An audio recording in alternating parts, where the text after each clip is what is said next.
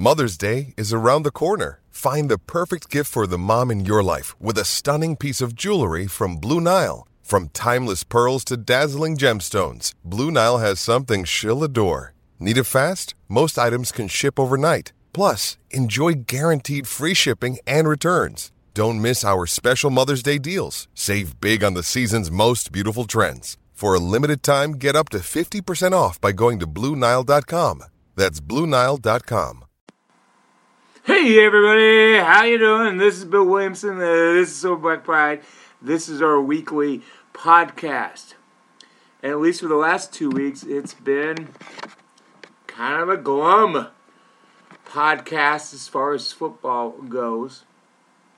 Raiders on a losing streak. Last week, the theme of my podcast after a 7-point loss, 23-16 at the New York Giants, was, I don't know if there's anything to worry about here. Teams stumble.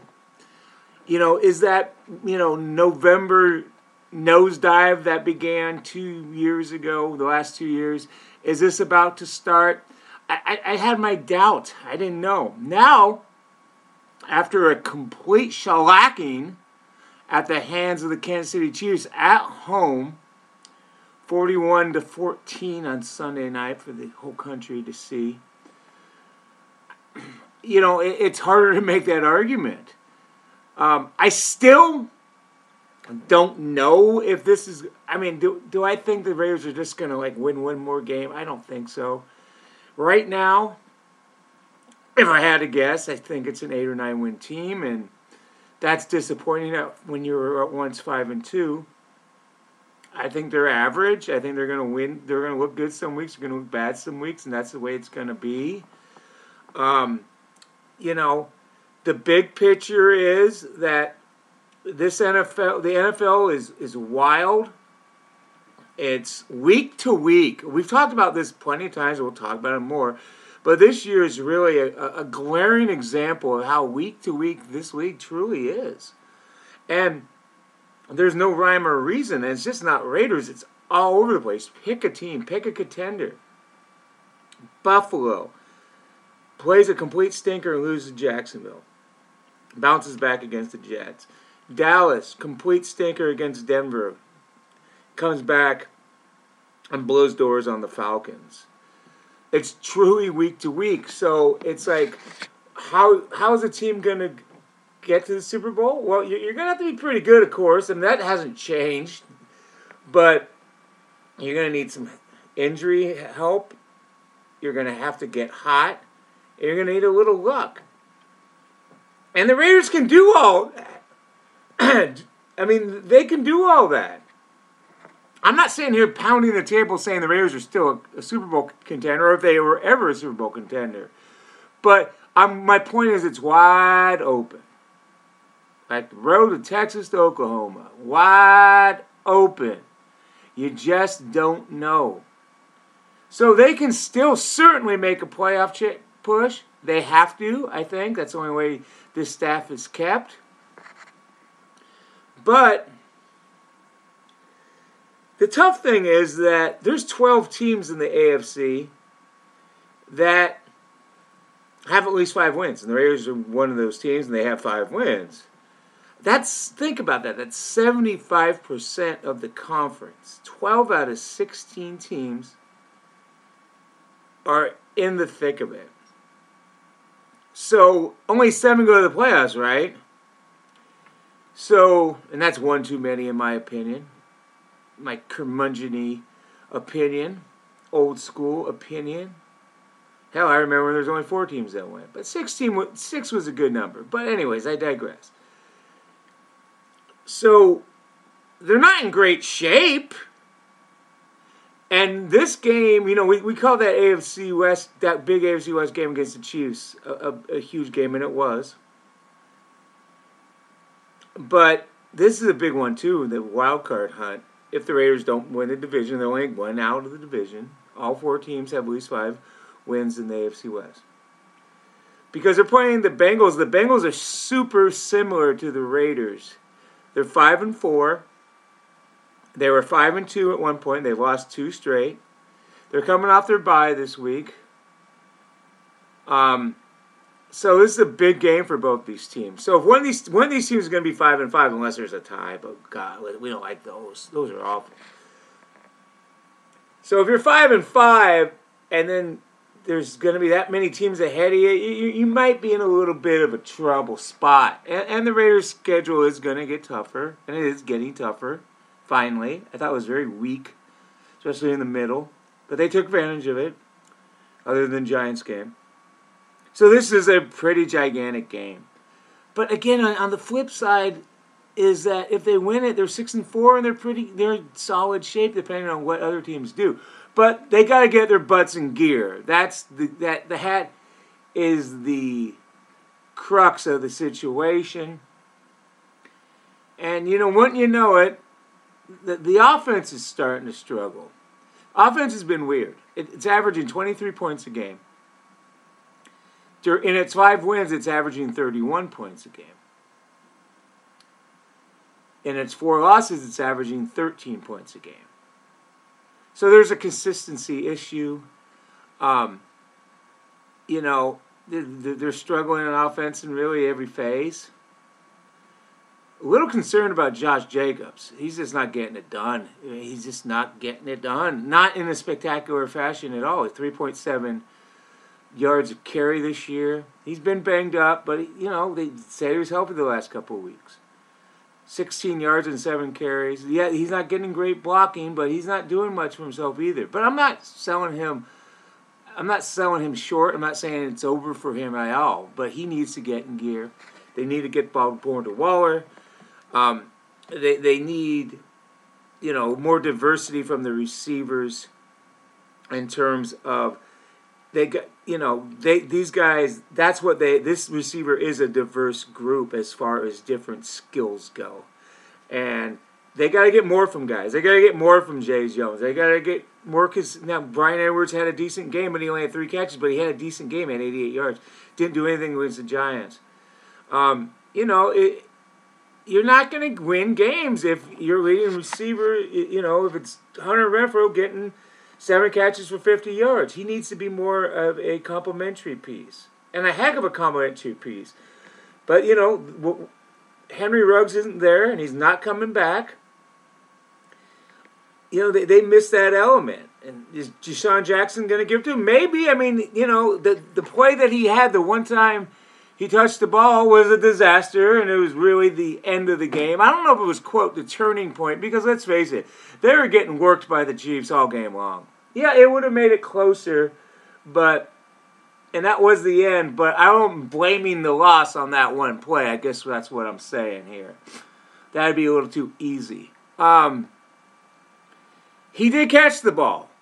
He did get, 38 yards, so they're going to need to get him more into that. And I don't think, this is a 14-year vet, I don't think that one play is going to fry him. I don't think he's, it's going to mentally shatter this cat. I think he's be fine, and they need him. The defense got exposed a little bit. Max still had a nice game. But, they didn't get any sacks, and, Abrams not good in coverage. So the defense needs a little bit of a bounce-back game, too, I would say, wouldn't you? And what do we hear about Patrick Mahomes all in the Chiefs' offense? They looked pretty vintage to me. That was a dominant performance. Now the Raiders going into Kansas City just in a month, maybe even less than a month. I think it's the 12th of December. Yeah, less than a month. I would be surprised if the Raiders win this game. I guess at this point I'm not going to be surprised if the Raiders win or lose any game. We pick games at Silver and Black Pride, and I have a great staff. Matt Holder, Marcus Johnson, B.D. Williams, another guy's coming on soon that you may know. We're going to make that announcement in early December when he starts. We pick games every week, and I've picked the Raiders every freaking week. I'm still kind of surprised I picked them against Baltimore, but I did. But every week I thought they were going to probably win. This is the first week I don't think they're going to win. I guess. I don't know. Hell, I don't know anymore. But, yeah, they got to get it together. Carr after the game, and I'm a Carr fan.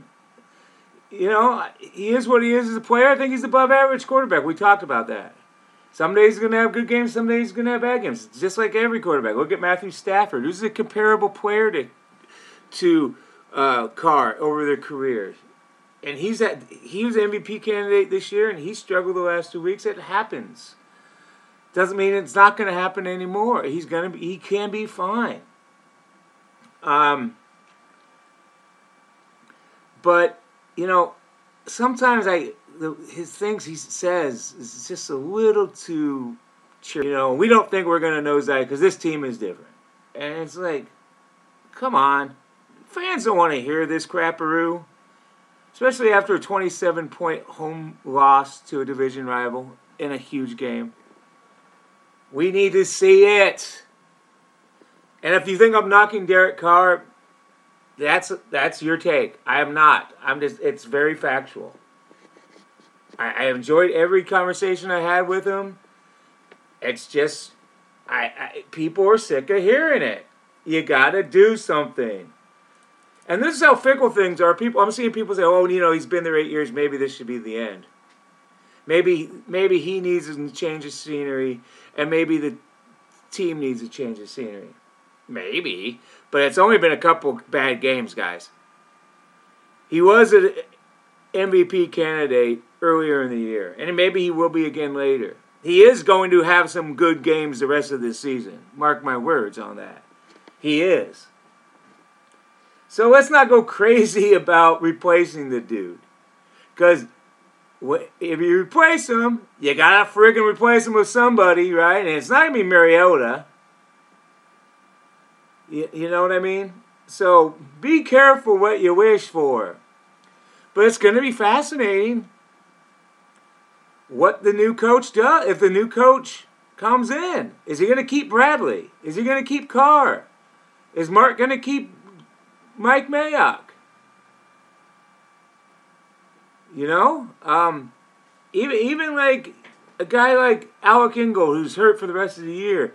What if it's a new system, a new head coach, and a new offensive system, and they don't use the fullback much? Is there room for a fullback on the team? Now, the thing about Ingold is that's a hard dude to replace. And I think the Raiders are going to really miss him the rest of the year for football and leadership. But if and this is hypothetical, if a new coach comes in and doesn't want a fullback, well, that's a heck of a special teams player. And that's a heck of a leader. So I certainly think he should be kept. But the point is, who freaking knows? Change is going to be upon us.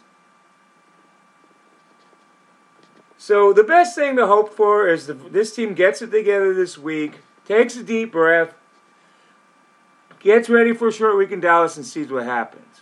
If not, this thing could snowball. And then we're going to be talking about, January and the roster a lot coming up. We don't want to do that, right?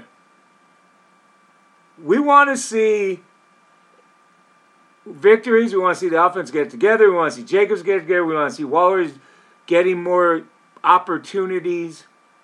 We want to see Carr not make, friggin' 5 turnovers in the last 2 games. We want that 4 turnovers in the last 2 games. We want that to stop. We want the defense to maybe cover somebody and finish plays and get sacks and help wins. And it's possible. And it might happen this week. But the Raiders have given us reasons to doubt. Now it's their time to give you, the fan, reason to be excited again, because you deserve it.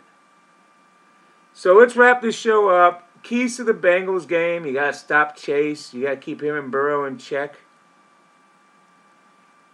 You got to start fast. You got to make them work for everything. Can't give them the ball. All of a sudden the Raiders are great with turnovers. Now they're not. 5 turnovers in their first 7 games, 5-2. 5 turnovers in their last 2 games, 0-2. That's a direct correlation. Jago's got to run the ball. No stupid penalties. Maybe, just maybe, they'll win again. It's certainly possible. So, hey, you're not going to take too much of your time. I don't like sitting here just yakking, making myself sound smart, because I certainly don't. But hopefully it gave you a little perspective. Hope I gave you a little hope. Hope I made you a smarter Raider fan, because that's always my goal. We'll talk to you soon. This is Bill Williamson. This is Silver and Black Pride. Take it easy, be safe, be happy. We'll talk to you next week.